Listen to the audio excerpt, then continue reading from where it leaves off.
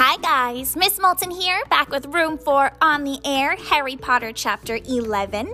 Now that we're back in school and I've been able to kind of push this podcast out to more of you, I'm seeing a lot more listeners and it is definitely pressuring me to record a lot more. So as always, that is my promise. But just like the rest of you, I'm sure the beginning of school is, for lack of better words, kicking our butt. It is a lot of work. It is a lot of routine. It is a lot of organization, but I'm having so much fun with you guys. And so the more listeners I have, the more excited I am to take a vote on the next podcast story that you want to hear. So feel free to comment on my Instagram anytime. For now, let's dive in.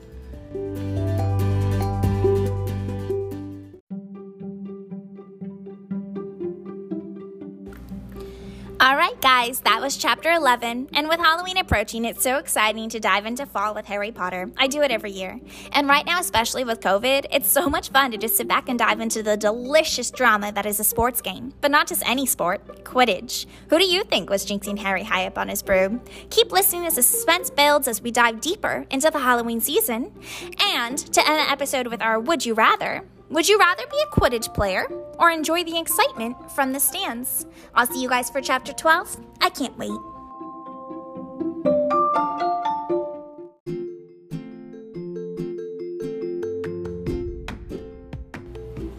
Chapter 11, Quidditch. As they entered November, the weather turned very cold. The mountains around the school became icy gray, and the lake like chilled steel. Every morning, the ground was covered in frost. Hagrid could be seen from the upstairs window defrosting broomsticks on the Quidditch field, bundled up in a long moleskin overcoat, rabbit fur gloves, and enormous beaverskin boots. The Quidditch season had begun. On Saturday, Harry would be playing in his first match after weeks of training, Gryffindor versus Slytherin. If Gryffindor won, they would move up into second place in the House Cup Championship.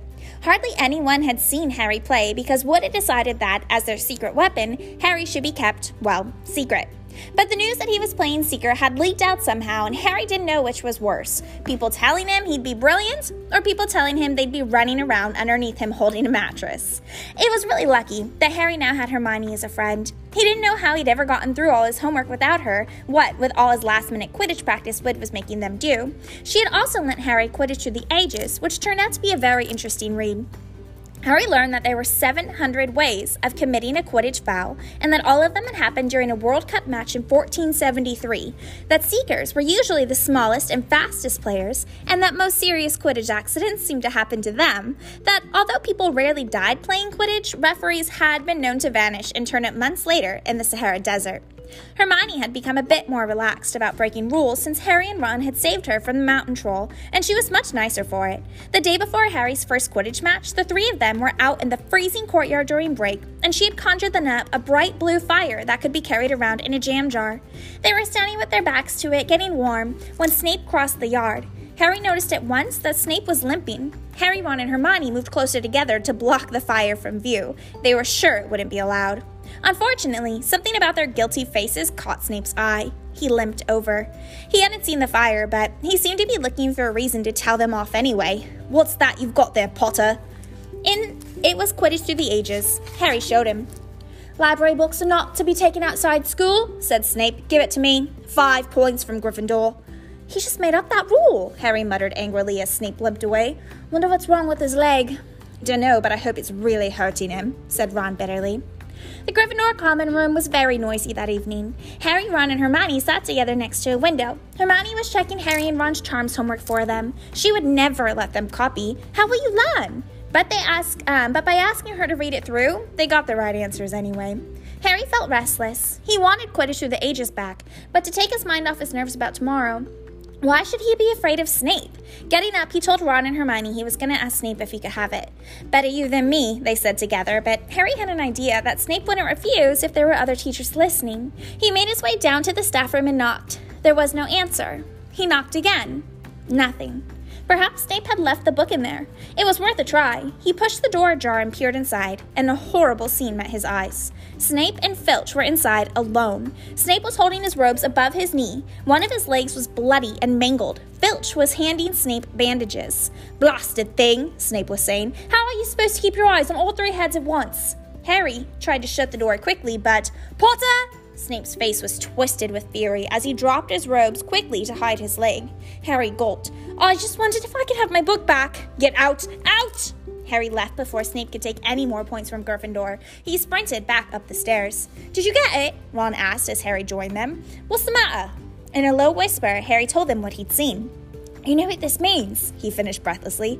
He tried to get past the three-headed dog at Halloween. That's where he was going when we saw him. He's after whatever it's guarding, and I'd bet my broomstick he let that troll in to make a diversion. Hermione's eyes were wide. No, he wouldn't, she said. I know he's not very nice, but he wouldn't try and steal something Dumbledore was keeping safe.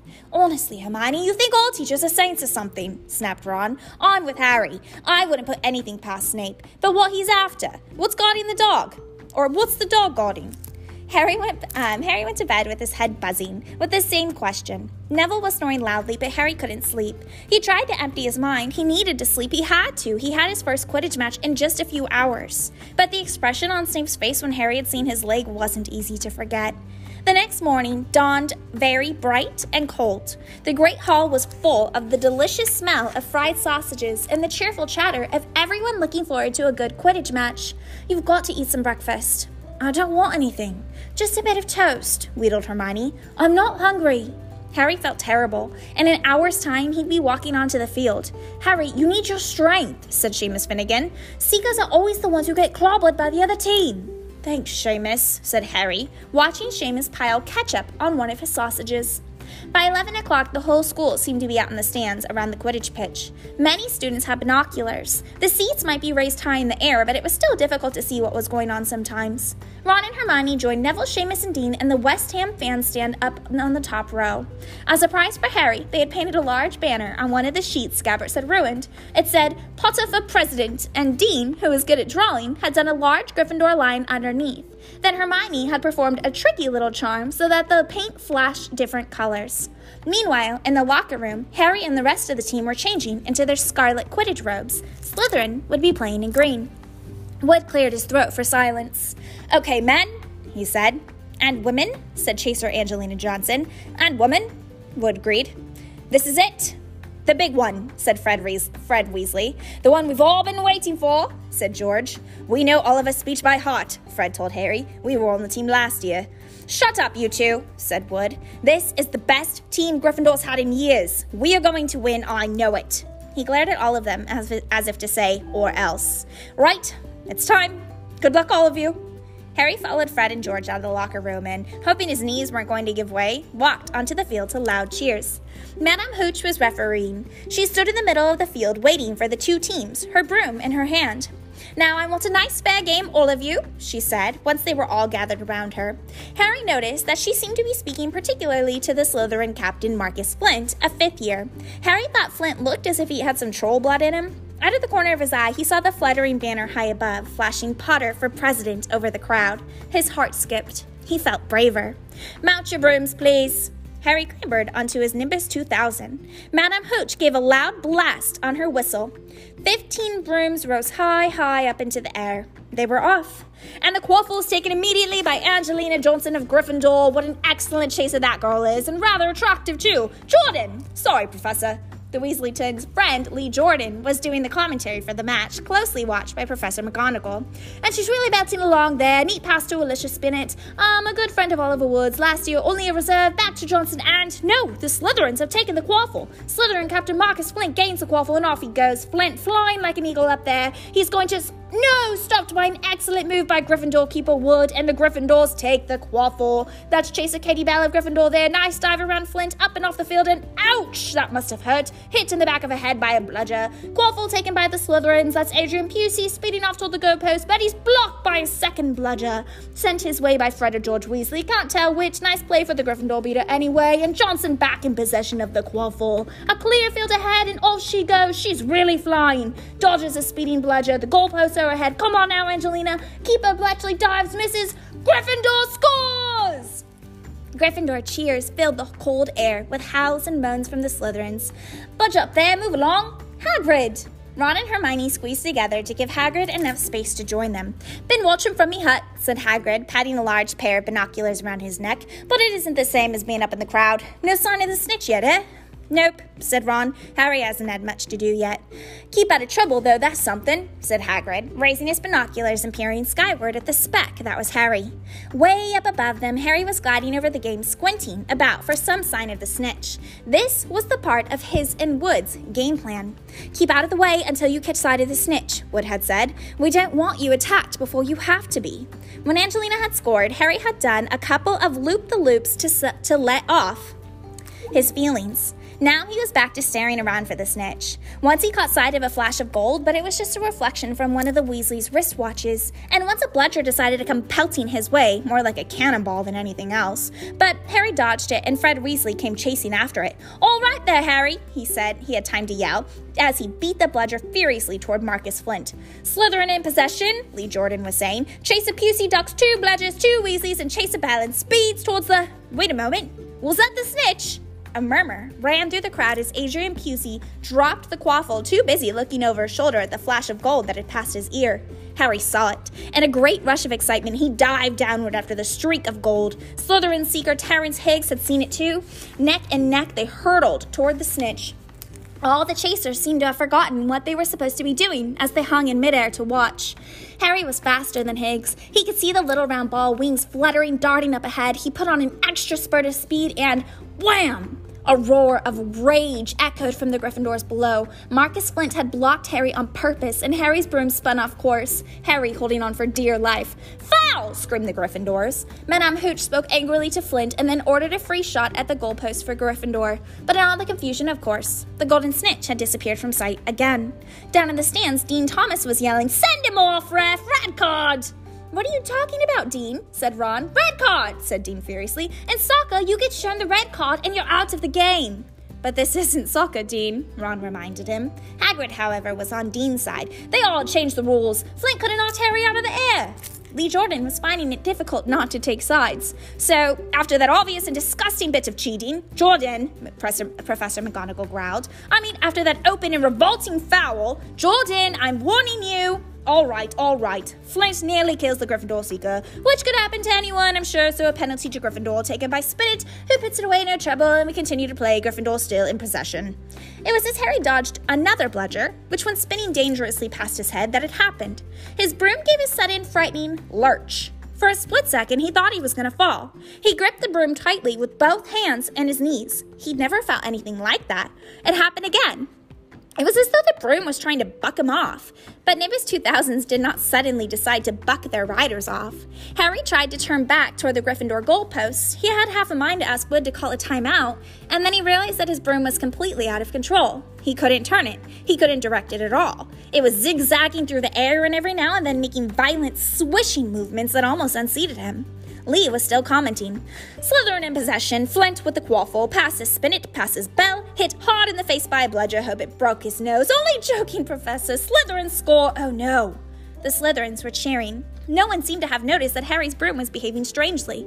It was carrying him slowly higher, away from the game, jerking and twitching as it went. "Don't know what Harry thinks he's doing," Hagrid mumbled. He stared through his binoculars. "If I didn't know better, I'd say he lost control of his broom, but he can't have." Suddenly, people were pointing up at Harry all over the stands.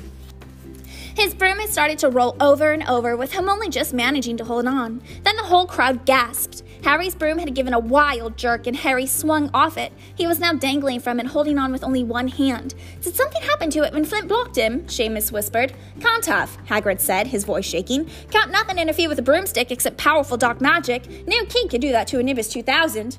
At these words, Hermione seized Hagrid's binoculars, but instead of looking up at Harry, she started looking frantically at the crowd. "What are you doing?" moaned Ron, gray-faced. "I knew it!" Hermione gasped. "Snape, look!" Ron grabbed the binoculars. Snape was in the middle of the stands opposite them. He had his eyes fixed on Harry and was muttering nonstop under his breath. "He's doing something. Jinxing the broom," said Hermione. "What shall we do?" "Leave it to me."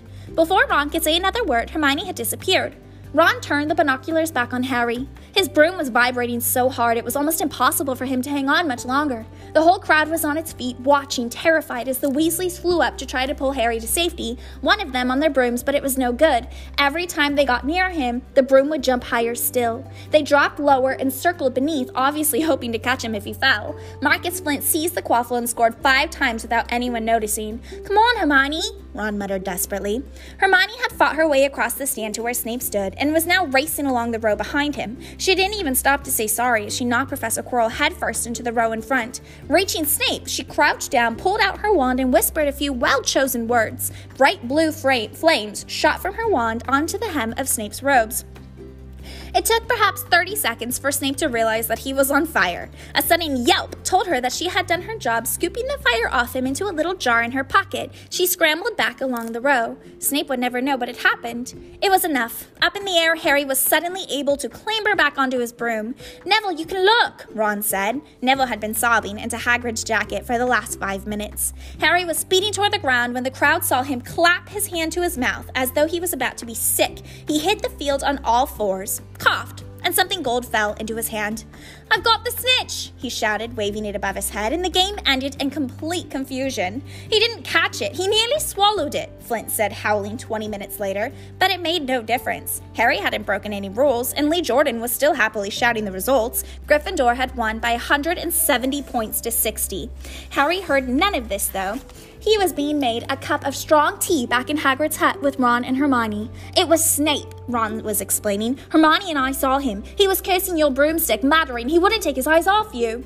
"Rubbish," said Hagrid, who hadn't heard a word of what was going on next to him in the stands. "Why would Snape do something like that?" Harry, Ron, and Hermione looked at one another, wondering what to tell him. Harry decided on the truth. "I found out something about him," he told Hagrid. "He tried to get past the three-headed dog on Halloween. It bit him. We think he was trying to steal whatever it's guarding." Hagrid dropped the teapot. "How do you know about Fluffy?" he said. "Fluffy? Yeah, he's mine. Bought him off a Greek chappie I met in the pub last year. I let him to Dumbledore to guard the—" "Yes?" said Harry eagerly. "Now, don't ask me any more," said Hagrid gruffly. "That's top secret, that is. But Snape's trying to steal it." "Rubbish," said Hagrid again. "Snape's a Hogwarts teacher. He'd do nothing of the sort." "So why did he just try and kill Harry?" cried Hermione. The afternoon's events certainly seemed to have changed her mind about Snape. "I know a jinx when I see one, Hagrid. I've read all about them. You've got to keep eye contact, and Snape wasn't blinking at all. I saw him." "I'm telling you, you're wrong," said Hagrid hotly. "I don't know why Harry's broom acted like that, but Snape wouldn't try and kill a student. Now listen to me, all three of you. You meddle in things that don't concern you. It's dangerous. You forget that dog, and you forget what it's guarding. That's between Professor Dumbledore and Nicholas Flamel." "Aha!" said Harry. "So there's someone called Nicholas Flamel involved, is there?" Hagrid looked furious with himself.